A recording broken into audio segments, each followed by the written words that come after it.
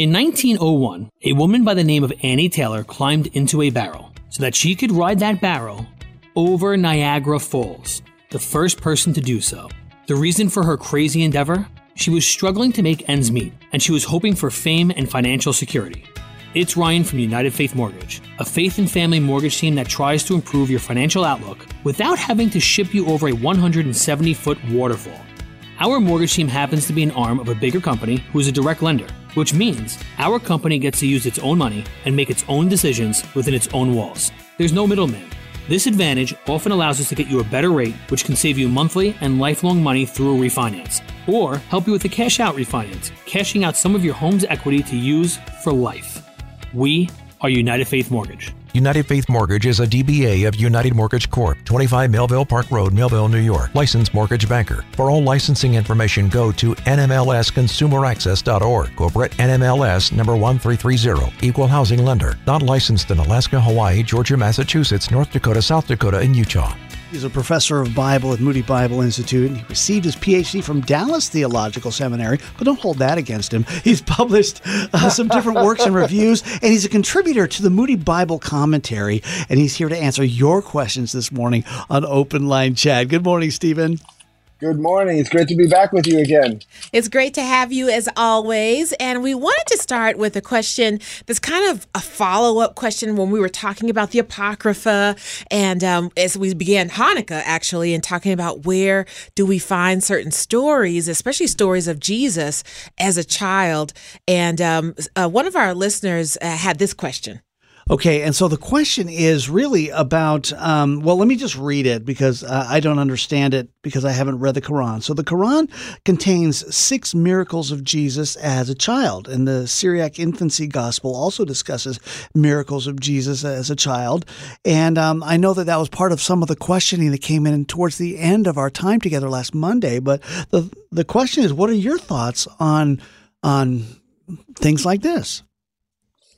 Yeah, that's a great question. I was at a Christmas event last night, and in the public sort of retelling of the story of Jesus, the person who was speaking was asking a lot of questions. You know, what was Jesus like? Did he skin his knee? Did Mary know that when she was praying to God, she was praying to the baby?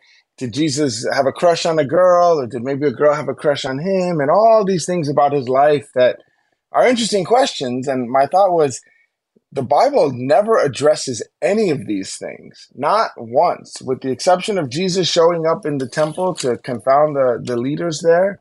We know almost nothing about his childhood, his growing up years, his adolescence. And one way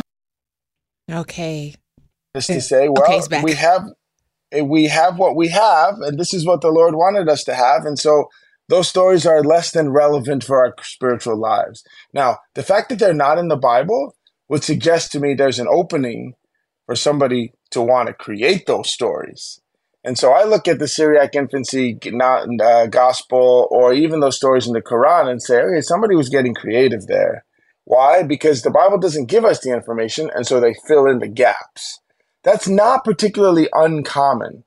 In 2 Chronicles, the king Manasseh goes off to Babylon, and he prays a prayer of repentance, but the Bible doesn't give us what the prayer is. And so somebody later composes the apocryphal prayer of Manasseh as if that's the prayer that he prayed. Why? Well, because there's a gap in the story. The Bible doesn't give us that information.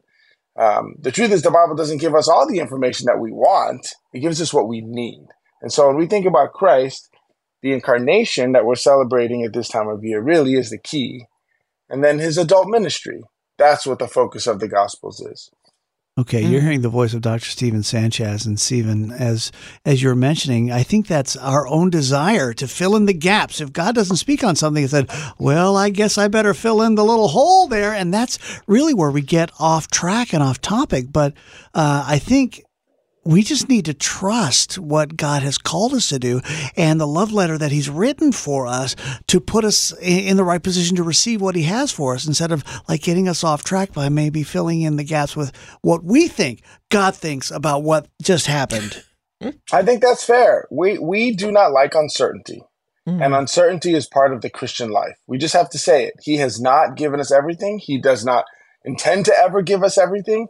We're going to have to trust him using the knowledge, the information that he has given, like stepping stones, and to skip from stone to stone to stone based on what he has revealed to us. And those other books are not included in Scripture.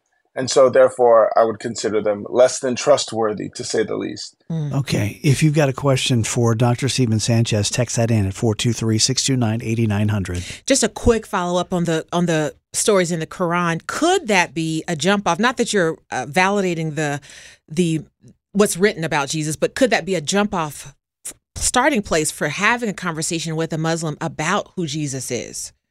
Should be aware of the texts of other people that they interact with, and for sure demonstrating some, at least, knowledge of the text as you engage with someone is a respectful attitude, even as you then turn and point them to Christ in the Gospels.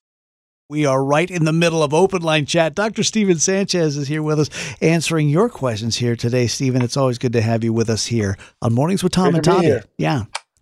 And so, Dr. Sanchez, I wanted to take us back to that discussion about the Apocrypha, and it's not in the Protestant Bible, but it is in the Catholic Bible. And how are we to understand the apocryphal books? Maybe if it's not in our tradition or belief that was actually Scripture, how do we talk about it or understand it?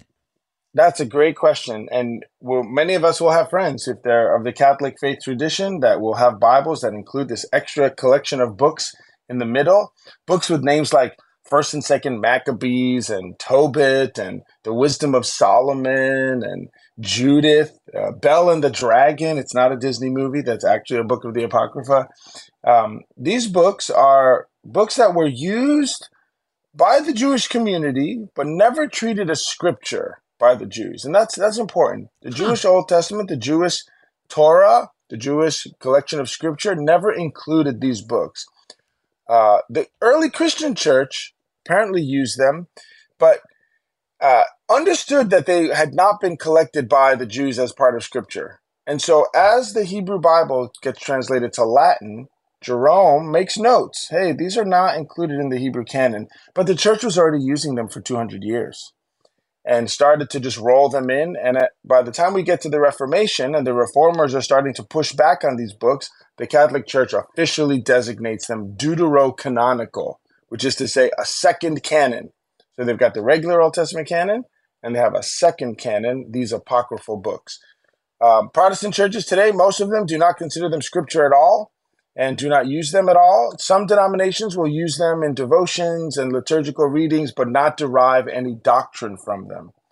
One of the questions I often get is, should I read these? And my answer is usually it depends. Why do you want to read them? If somebody says to me, I want to get a little extra, I'm kind of bored with the New Testament, I'm bored with the Old Testament, I want to get some new revelation from God. Nope, forget it, you shouldn't read it. Not you.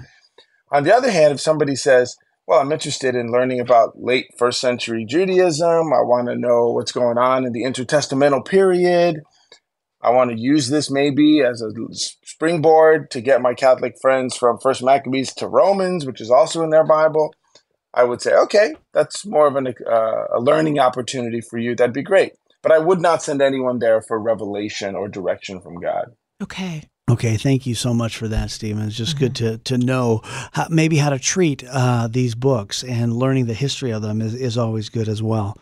And then we do have one question I'd like to ask, and I'll just read it for you. A friend says, I've seen some Christians making some statements that were that there was not a literal Adam and Eve and Garden of Eden, and yet there are statements of Jesus referring to Adam as an actual person. I mean, how do you suggest we approach this?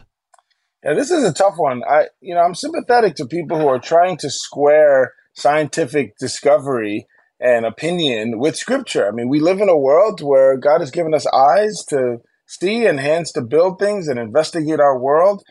But in the end, I think we have to remember that while Scripture has to be interpreted for sure, the scientific world also has to be interpreted.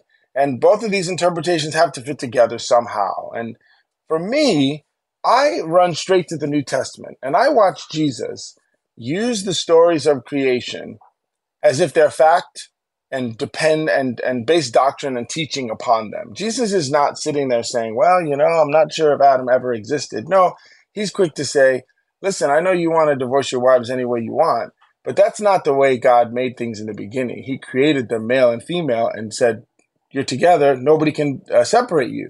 Paul also is going to use creation and Adam and Eve as foundations of the doctrine that he's building. Now, if you want to tell me that Jesus was wrong, okay, we're going to have a problem there. I'm going to disagree with you quite strongly. So I'm stuck with saying Jesus believed this, Paul believed this. I'm going to get right in behind them and stick to that conviction. I might have a hard time interpreting Genesis 1 and 2, and I might have a hard time squaring that interpretation with what the James Webb Space Telescope shows me. But Jesus believed it, and Paul believed it, and I'm going to anchor right to them. It's a good anchor spot. But yeah, I think so. But as we talk about this, it kind of brings about some other questions. There are like debates within Christendom again about the creation story. There are some that are leaning more evolutionist, if I can call it that. They're saying that the days are more interpretive, but they're not literal days like 1, 2, 3, 4, and then that just becomes this huge argument. But here's the question around those arguments is, what does that argument matter if you trust the Lord? So I would love it if you would address that. So for sure, Genesis 1 and 2 need to be interpreted. I think that's important to remember. Like any other data in this conversation, these texts need to be interpreted. And there are a variety of interpretations, a gap theory, a day-age theory, a progressive creation. It used to be called theistic evolution, not anymore. We have to remember that the Bible is making detailed statements about events and about theology and doctrine and who God is. And Christians generally believe that the Bible is inspired down to its very words. And so if you tell me that the words say one thing but mean something else, and it's not sort of intuitively easy to understand, it calls into question the trustworthiness of Scripture. And this is why I think this conversation matters. It's one thing for us to all agree when God says that he's my shepherd and I'm a sheep. We all understand I'm not a real sheep, right? I'm not an animal. We get that.